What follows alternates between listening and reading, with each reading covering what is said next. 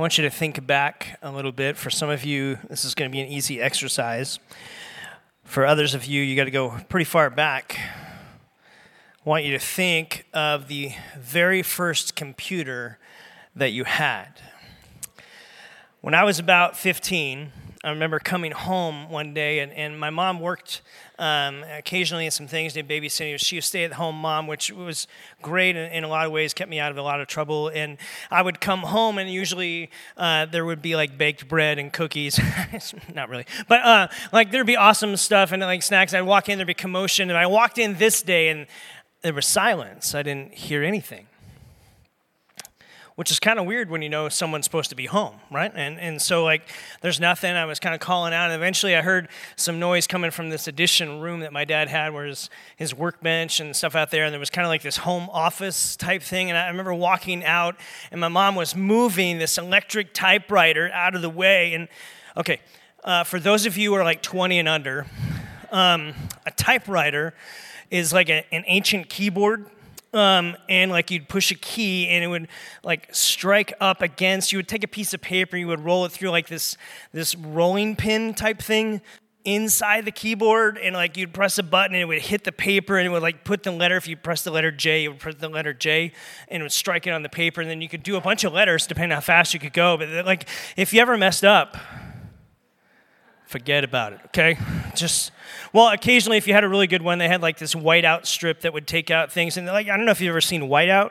Okay, yeah. Anyway, so she's moving this typewriter right out of the way, and then she says she just looks at me and says, it's coming. And I was like, should I run? I'm just like, I don't know what that means. And so like a couple hours later, my dad comes home. He worked for IBM, and he comes in with this giant box that said IBM PC Junior. And I was like, whoa. And they pulled out the box, this. And I was like, it's classic. What a beauty. And put it up on the desk, and it had these floppy disks. Like they flopped. I think that's why they called it that. It was like, I think it had like a megabyte of memory. Like just 1 megabyte of memory. I know for some of you, you're like, I don't even speak this archaic language. Okay, I get it. So, like, you need a bunch of floppy disks to do anything important. And so, like, and don't get me started on the printer. The printer had this paper that like had like holes on the side of it, like it fed through. Like, it's crazy. Okay, so crazy older people. Okay, so. Anyway, this computer was classic, and it was really, really cool. How many of you learned on a Commodore 64? Remember that? That was Apple before it was cool Apple. Commodore 64 type thing, and maybe you had other different computers. How many of you remember like old computers? Turn to your neighbor and say, "Here's my first computer." You have like 10 seconds. Ready? Go. First computer. How many of you said Gateway? How many of you said Gateway and it came in a moo box like a cow? Okay, yeah. Or Dell, okay. Maybe you had something else, an Acer. Something. Okay, that's 10 seconds. You're done. Okay, if they're not that cool, you don't have to keep talking about it. Okay, so you had this computer, right? And how many of you grew up a little bit later? Anyone ever had a pager before? Yeah, you're not doctors. Okay, so maybe you had a Palm Pilot. Anyone with a Palm Pilot?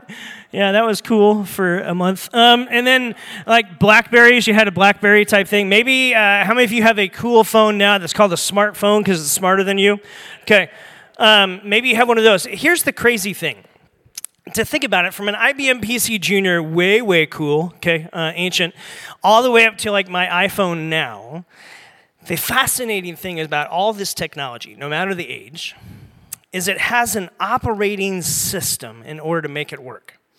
In fact, the operating system is the key component to a computer. It's the software that works with all the other software and works with all the hardware in order to make it work and be functional and do anything.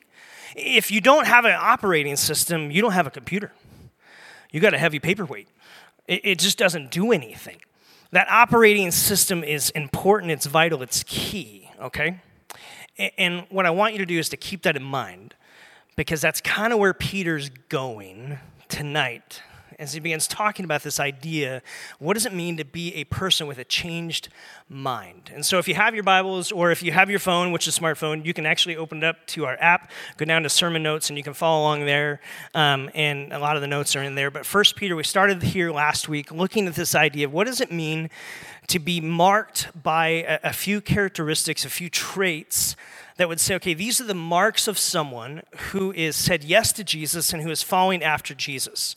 And we see Peter writing this letter, and we knew, okay, we're not going to do an exegetical study through 1 Peter, but we're going to use it as a touch point to kind of say, here's some things, here's some markers that we like to look back at and say, these are the things that should mark the person who has said yes to Jesus and following after his direction. We remember, hey, this is Peter writing this book, okay, 35, 38 years after the resurrection, and his faith is still vibrant and it's growing, and he's wanting people to understand, look, because of your faith in Jesus, you have been changed, period. But you're also in the process of being changed, meaning there's this ongoing work, this changing work of God and of the Holy Spirit working in your life. And what we see in the life of Peter is that someone who hangs around Jesus is changed. In fact, you cannot help but be changed the more time you spend with Jesus. It just automatically happens. Because if you're hanging around in proximity with Jesus, trying to follow after him, it's what he does best. He just changes us. And so there's some things we wanted to look at to say, hey, if you could pick out and say, here's some things, it's not all the things, but here's some things that should mark the life of someone who has said yes to Jesus, who's fallen after him, because this is about transformational spiritual markers of change in our life. And last week we looked at this idea of the changed heart, meaning our heart forever's got to flow with the hope and love of Jesus. That's got to be a marker of our life, of someone who has said yes to Jesus, who's fallen after him. There's a lot of people that like Jesus. But that's not the same of saying yes to Jesus and loving him with all your heart. And our world needs people who have said yes to Jesus and are loving him with all their heart. And it's changing now how their heart functions and how they love. It's beginning to transform them. And so in 1 Peter, now we're getting to the tail end of 1 Peter, chapter 1. And he's starting in verse 13. I'm going to read through a chunk tonight. And then we're going to really kind of go back to 13 through 15. That's really where the focus is tonight. But I want you to kind of catch something. If you're reading from an NIV Bible, verse 13 is going to start with the word therefore. Here's a little trick as your Bible student or looking through the Bible. Anytime you see the word therefore, you have to ask yourself, hey, what's that there for? Okay? Yeah, it's really easy. And the reason you ask that is because everything that's happened before is why that therefore is therefore. Okay? So everything he said from chapter 1, verse 1 through 12, where he's saying, hey, here's all the ways you've been changed because of your faith in Jesus. Now, therefore, here's how it's supposed to impact your life and your living. And so he's going to go on. Here's what he says. Therefore, if you're reading from the NIV, I'm going to read from the New Living Translation tonight, but here's what it says. Therefore, prepare your minds for action and exercise self-control. Maybe your scripture says kind of restraint. Prepare your minds for action. Exercise self-control. Put all your hope in the gracious salvation that will come to you when Jesus Christ is revealed to the world. So you must live as God's obedient children. Don't slip back into your old ways of living to satisfy your own desires. You didn't know any better then. But now you must be holy in everything you do, just as God, who chose you, is holy. For the scripture says, be holy because I'm holy. And remember that the Heavenly Father to whom you pray has no favorites. He will judge us and reward you according to what you do. So you must live in reverent fear of him. This is the idea of God's big, I'm little. Live in this fear appropriately, kind of this idea of the awe of God. Not afraid of God in some ways, but it's this idea of God's approachable. I'm just in awe. He's way bigger than me. That's what he's saying. Live in fear of him during your time here as temporary residents. Listen, we are just passing through. Life makes a whole lot more sense when you realize we're temporary and we're just passing through. And this isn't all there is. And in some ways, whew, good. Because some of this stinks, right? And it's the best is yet to come, is what Peter is saying. For you know, God paid a ransom to save you from the empty life that you inherited from your ancestors. It was not paid with mere gold or silver, which lose their value, but with the precious blood of Christ, the sinless, spotless Lamb of God. God chose him as your ransom long before the world began, but now in these last days he's revealed him for your sake. Through Christ you have come to trust in God, and you've been placed your faith and hope in God because he raised Christ from the dead and gave him great glory. You were cleansed of your sins when you obeyed the truth. So now you must be sincere in your love to each other as brothers and sisters. Love each other deeply with all of your heart. That's what we were looking at last week. This idea of a changed heart flows with forever, with the hope and love of Jesus. For you've been born again, not to a life that will quickly end. Your new life will last forever because it comes from the eternal living Word of God. As the scripture says, people are like grass, their beauty is like a flower in the field. The grass withers, the flowers fade, but the word of the Lord remains forever. So Peter's saying, there's something here. And what he starts off with is prepare your mind for action. Be self-controlled. Exercise some spiritual restraint in a way. Exercise restraint in the world in which we live. Be prepared. The Greek word here is, I'm going to totally mess it up. Here we go. Anozonomy, okay? And it's literally this idea to gird up, all right? Gird up. What in the world does that mean? So, like in the ancient Near East, people wore like robes, right? And to gird up, literally, did you know Jewish people ate the Passover with their robe actually tucked up underneath their belt? So they were girded up. They were to have their sandals on, the robe kind of up so that they were ready to move if they were called into action or God said, hey, it's time to go, and they had their staff in their hand if you were a guy. That's the deal, right? We don't dress like that, maybe at Coachella, but we don't dress like that in normal. And like, I don't recommend wearing a robe, especially to Walmart, because then you're on the website, and that's not cool. But people of Walmart, look it up. So this idea, you say, look, we need to be prepared. What he's saying is you prepare your mind. A lot of times people come and they say, well, the Christian faith is just like a check your brains at the door. And I want to say, bah! That's weird. Don't laugh like that again. Okay. It's not check your brains at the door. In fact, the Christian faith has so much sound thought and theology to it. Is there an element of faith? Is there an element of kind of you got to trust a little bit of what's unseen? Yeah, there's an element of that. But you do that every time you go on a roller coaster. Like there's an element of trust every time you fall in love. There's an element of things that are unknown. And that you have to go. And so it is this idea that it's a thoughtful faith. This idea of gird up is to be prepared, to be under control, not controlled by other things, even good things.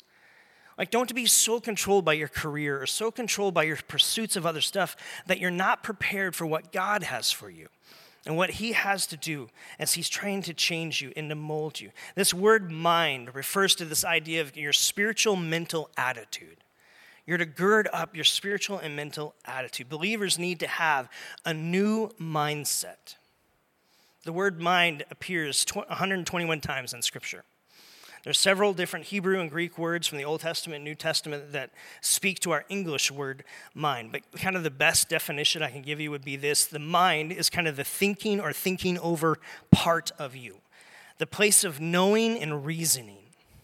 And if our mind is a place of knowing and understanding, then it is imperative that we allow God to shape our minds and the way that we think, and so that it matches his desires of what he wants us to know and how he wants us to understand things. That as a disciple, as a follower of Jesus, we want God to kind of upload or update our operating system, if you will. The way we perceive things. That our operating system would be updated, uploaded in a new way that matches the mindset of God. So that as we function and as we negotiate and navigate life, we're beginning to think differently, perceive things differently, begin to interact differently in what we're seeing in front of us. Peter wanted the believers to understand, hey, you have been changed, and you're also in the process of being changed. And part of that is you need to prepare your mind. You need to conform your mind. How many of you have ever made Jell-O before? Okay, so you've made Jell-O, you pour it into a mold, and what does the Jell-O look like after it hardens? Yes. Good night, everybody. Yes, it looks like Jell-O, but it looks like the mold that you put it into, right? Because it gets conformed. That's what this idea of conformed to. That Peter is saying, I want you to compare your minds, be conformed to more and more of like who? Who are we following? Well, Jesus. That's the mold, if you will. That we're trying to be more and more like him, that the way he sees life, we would see it that way. How he would interact or react in life is how we would interact or react. Peter is saying, look, obedient children, they kind of put away these things. That's what he says at first, and they take up these things. That as you became a believer in Jesus, if you've made that step, you've received a new mindset. In a way, your operating system has been upgraded. And so much of that is tied to the work of the Holy Spirit and to the Scriptures. To us to understand what God's heart and mind is like. The word conform, again, is this idea of pattern your life after. And we would say pattern your life after Jesus. That you begin to have your life molded. Well, that means you have to understand the way he thought.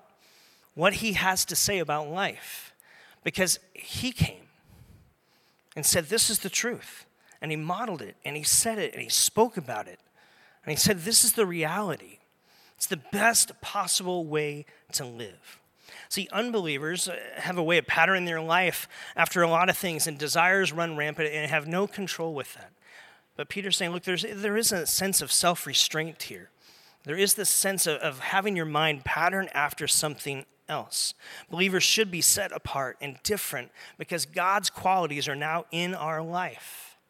They begin to change who we are and how we see the world because of our faith in Christ, as we cooperate with the Holy Spirit to work out a divine family likeness, if you will. We're part of God's family now, and we want to have more of his family likeness in the way we interact and react with people. We cannot become holy on our own, but God, through his Holy Spirit, has made us holy and given us the energy to pursue holiness. It's why confession and repentance is such a great pattern to have in our lives as followers of Jesus. We're not going to achieve perfection this side of heaven. That's why progress is always greater than perfection, because perfection is a mirage. It's not real. But progress is real.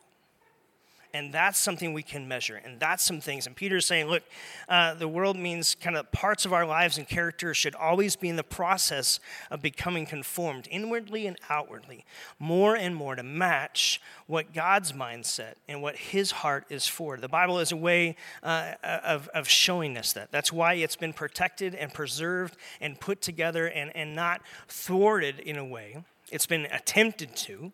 But it's not, and it's still the same. What we read today, thousands of years earlier, were written. And it's been preserved and protected that we may know God. One of my favorite verses in the Bible is Ephesians 1:17. I keep asking, Paul has this prayer for the people in Ephesus, the prayer for you and for me. Keep asking that the Father of our Lord Jesus Christ would give you the spirit of wisdom and revelation so that you may know him better. Notice what it doesn't say. It doesn't say that you would know more about him only. I know a lot of people who know a lot of things about Christianity or a lot of things about Jesus, but it hasn't changed them. There's a difference about knowing someone better. Now, there's also a part of that you do get to know more about him, right? That happens in your friendships. That happens in your relationships. But it is about intimacy and about relational connection, that you would know one another better. That's the goal. That's the drive. And so much of the scriptures are about helping us understand who God is and what he's really like. I love what A.W. Tozer writes this. The Bible is not only a book which was once spoken, but a book which is now speaking. Does that remind you of a Bible verse? How about Hebrews 4:12 that says this, the word of God is alive and active. It's sharper than a double-edged sword. It penetrates even dividing soul and spirit, joint and marrow. It judges the thoughts and attitudes of the hearts. Whoa. That's pretty intimate. That's pretty close. That's a proximity thing. That's an intimacy thing. See, the Bible is an incredibly put together book. It's not just a book that contains some history. It is his story. It's God's story of his divine love for creation, his creation of it, his divine creation of people, his love to pursuit of people who chose their own path. And he wanted to make a way for us to have a relationship back with him. It's his divine activity in the pursuit of history, drawing people back to himself through his son, Jesus Christ. That's the point of the whole entire Bible. Can I just tell you some fascinating things about the Bible? Maybe you've never heard this. Do you realize the Bible was written over a span of 2,000 years? From Old Testament to New Testament, the oldest book they think is Job, written so many thousands of years ago. Over 2,000 years of the kind of compiling all the scriptures together, written by more than 40 different authors on multiple continents, people from all walks of life, people who were educated beyond belief, and people who are non-educated, Jew and Gentile alike. Written in a few different moods, from the highest of highs and the greatest joys to the depths of anguish. Words recorded for us in 3 different languages, Aramaic, Hebrew, and Greek.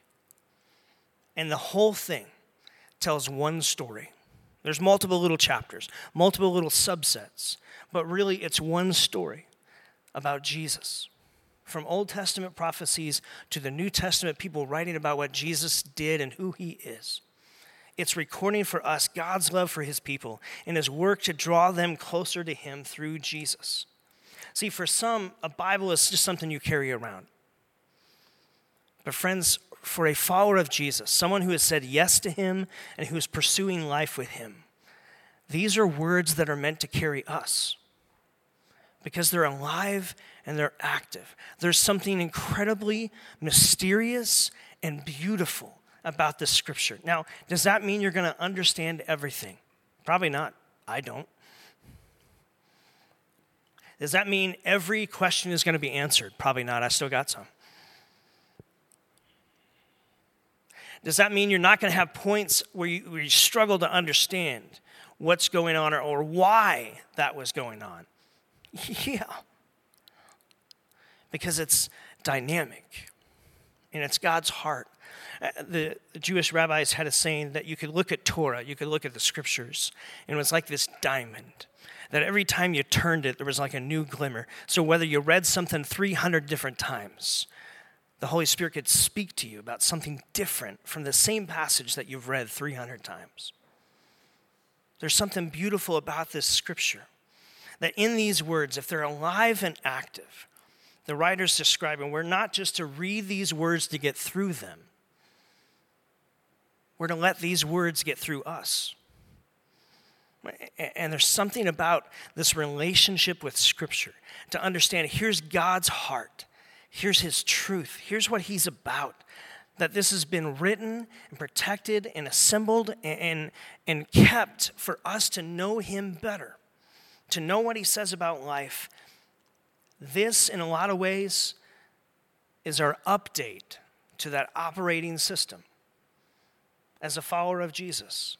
That all Scripture, 2 Timothy says this, all Scripture is God-breathed, and it's useful for teaching, for rebuking and correcting, and for training in righteousness, so that the servant of God may be thoroughly equipped for every good work. It's good for teaching. If you have a pen, I want you to circle this because this is interesting. It's like a three-legged stool, if you look at this verse. He's showing here's what the Bible is meant to do. It's good for teaching. It's teaching us truth. Jesus said the truth will set you free. He came as a communicator of that truth. He is truth in personified. This is truth. This is what this is. It's meant to help you and to help you see life in a different way. So this is the truth, the content of that you're to see this. This is rebuking and correcting, this idea of the second leg of that. Rebuking and correcting, this idea of kind of helping you stay instead of deviating away from different things. I'm teaching my daughter to drive. She's 16. It's awesome. Pray for me. She's come a long way. She's doing awesome in that. But, here's the deal. You know this to be true, right?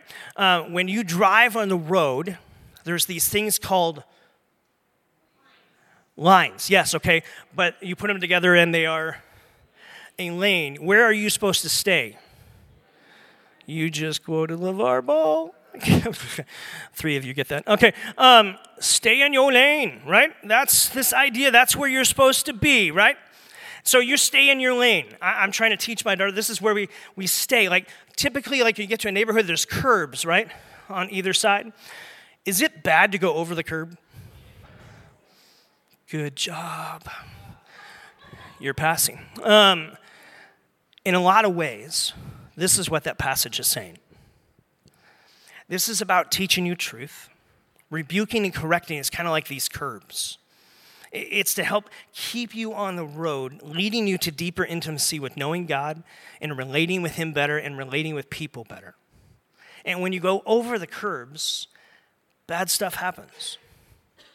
Things get off kilter. Things become, there's these accidents that can occur. And so that's really what this scripture is saying. It's like, hey, this is God breathed this. This isn't just something that was willy-nilly. This is, God put this into motion. He inspired these authors to record this over these 2,000 years on different continents and different moods so that you and I would know God. We'd be able to relate and drive in a relational way toward knowing Him better and being able to relate with people better. And this is about training in righteousness. The interesting word there is, it's a Greek word, paideia. And paideia is this idea of to parent. Isn't that awesome? That the scriptures, in a way, parent us. Now, listen, I know for some of you, that's not a great image. That's a pretty broken one, actually. And I wish it wasn't. I wish you had the benefit of the benefit I had with great godly parents who parented me well, who challenged me when I needed to be challenged, who held me to truth, and who made me the person that I am, who called the best out of me even when I didn't want to do it. But in every step of the way, I was loved. And I was parented in a way that was just beautiful. And in a way, listen, that's what Paul's telling Timothy. These scriptures, in a lot of ways, don't just tell you truth. That's good. And they don't just tell you where the curbs are. That's good too. But these scriptures are parenting you in a way that you might know God better, what He's really like, and that you'll be able to relate to Him better, relate to people better, because they have truth in them. And they can help correct things and keep things from going sideways. It's so that you would know and so that you would behave and so that you would relate and have this relational purpose of truth. But so often in our culture, we don't go to seek understanding God from the scriptures. We try to seek to understand God by what we think He's really like. And friends, that's a weird and dangerous place to be when we make God up based on what we think He should be. That's why Jesus was saying, look, the scripture helps us know who God is. There's a guy, Christian Smith, who wrote a book called Soul Searching. He summarized the misconceptions people often have. Some people think of God as like this cosmic cop who's always out to get them. Some people think He's this disinterested person who kind of like set it and forget it type thing. And he writes about this idea of that in our culture, the Western culture, a lot of people have a moral therapeutic deism, which is just fancy words for they've made God to be kind of like the Santa Claus God, who's moral in some ways. God wants you to be nice, and He rewards the good, and He withholds from the naughty. He's therapeutic in a way that God wants you to just be happy all the time. And this deism means that God is distant, that he's not really involved. Occasionally his activity's there, but he kind of really just set things in motion, and now he's kind of checked out on permanent vacation, except for maybe once a year where he checks back in. It's this moral, therapeutic deism, and that's how people a lot of times see God. But can I just tell you that's not at all how God's portrayed in the scriptures? And that's why it's important that we see God for who he is. In fact, Christian Smith writes these words. He says, but we can't grow in our relationship with God when we insist on relating to God as we think he should be. It's the same way in our human relationships. If I demand that you must try to meet my needs and conform to my assumptions about you, you will probably feel cheapened and manipulated. That's why our surrender to God as he is, as revealed in the Bible, is so vital and so important, that we'd see him clearly, that you'd have the spirit of wisdom and revelation so that you may know him better, that you might see him clearly. Otherwise, we have made God in our own imagination, and that's scary. And so throughout the scriptures, there's this call to say, hey, dive into this. Don't just try to get through it, actually get it through you. And anchor yourself to the scriptures. Scriptures have a way of, they've been given to us to rewire and to retrain and to reboot and to reload God's operating system, if you will, into our minds, to change our minds. So our mind and our mindsets match more of his. That's why spiritual maturity is not this idea of just knowing a bunch of information, but this idea of relating. Knowing information is a part of that, but it's relating with God, relating with others. It's important. I wrote this: memorizing God's word puts it in your head, but meditating on God's word puts it in your heart. And you want both, because this is about a changed heart and a changed mind. And part of rewiring an operating system so our mindsets match more of God's is getting into his word. Do you know the longest chapter in the Bible? Do you know where it's found? Lyle read it earlier, Psalm 119. Longest chapter in the Bible. There's a trivia question for you. Ooh. Go read it this week. You know what it's about? It's about a hunger and thirst for this. That you would know God's word, and that his statutes, his insights, what he has to say about life matters, and that you'd pursue it. It's the importance of practicing this pattern of solitude and of prayer and of spending time with God, knowing who he is, seeing who he is, what he has to say about life. I think the discipline of solitude in our culture is probably the discipline that's needed most. In a culture that's always a swirl and going and running and chasing and pursuing. This discipline of solitude, to unplug and to say, God, I just want to be with you. And whether I do that on a mountaintop or whether I do that in the kitchen table when it's quiet. And for some of you, like you're a mom of toddlers, you're like, when is that ever? Maybe it's nap time and it's 5 minutes. But whatever that may be, that you would build a pattern in your life of solitude, of spending time with God's word. Here's 3 questions I want to give you as you're studying God's word, as you're reading through it. I think these are 3 really good questions to ask as you're reading through the scriptures. It's simply this: what's in the scripture that you're reading? What does God want me to know? Okay, what's the truth in here that God wants me to know? How does this help me know God better and relate to people better? That's the relational theology, relational purpose of truth. What does God want me to know? How does this help me know him better, relate to people better? And now, what does God want me to do? The so what? What does God want me to do? Now, as I'm discovering this, as I'm seeing this, as God is revealing this to me. This idea of the word conform that we read in 1 Peter is only used one other time in the scripture. It's Romans 12, verse 2. Here's the memory verse that was on your card, that the challenge for this week to memorize. Romans chapter 12, verse 2 says, do not conform to the pattern of this world, but be transformed by the renewing of your what? Your mind. This is all back to what Peter said. Gird up your mind. Live with this purpose. Be transformed by the renewing of your mind so that you will be able to test and approve of what God's will is in your life, his good, perfect, and pleasing will. That you begin to understand this idea. Here's the bottom line for tonight. It's on your card. A mind that's been marinated with God's scripture leads to a life that's filled with God's power. You cannot get around that. If you will marinate your mind with God's scripture, you will see God's power more and more in your life. That doesn't mean you become the person who goes around quoting Bible verses to everything, like including the woman who's checking, like the Target checkout person. When they say, do you have change? And you're like, no, speed of change. And then just go into a Bible verse. Don't be that person, okay? That's just weird. And you make the rest of us look weird. So just be normal.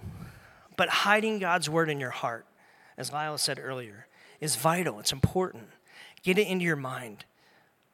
Meditate on it. Let it get into your heart, begin to change you, because it changes your mind. Now, listen, for some of you, you've had a pattern of being in God's word, and it's awesome, and it's going really well for you. For some of you who are sitting here, you're like, I am brand new to church, and I don't even have a Bible. Listen, if you don't have a Bible, I got one for you tonight, free, okay?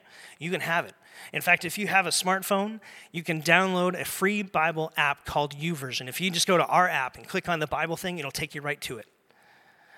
YouVersion has thousands of reading plans. Here's my challenge for you this week. If you've never read the Bible, never had a pattern of doing that, go there, find one YouVersion reading plan that's 3 days long, and just do those 3 days. You can do that, okay? Just find one that's 3 days long and go, I'm just going to do this.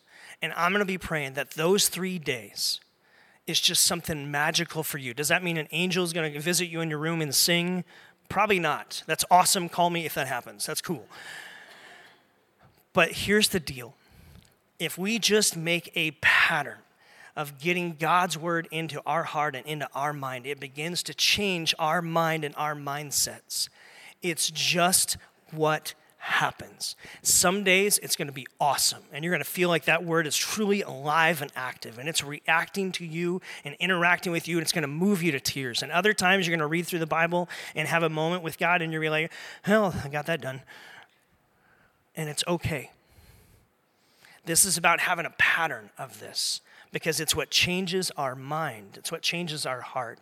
And so I just want to pray to that end. We're going to have communion. We're going to close in a song. Brian will have a few announcements. But this goal this week, Romans 12, verse 2, try to memorize it. Do not be conformed, or do not let your mind be conformed, but be transformed by the renewing of your mind.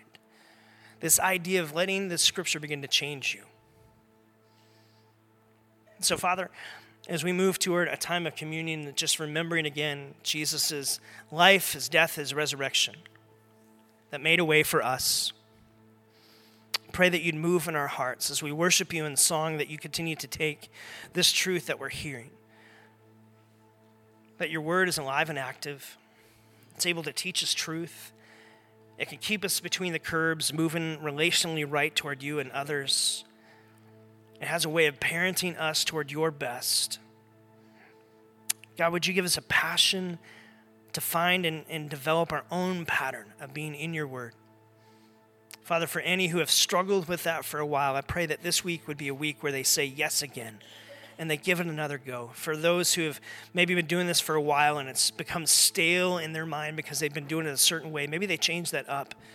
And this is a week that refreshes them of time with you and your word, so that our mind is changed.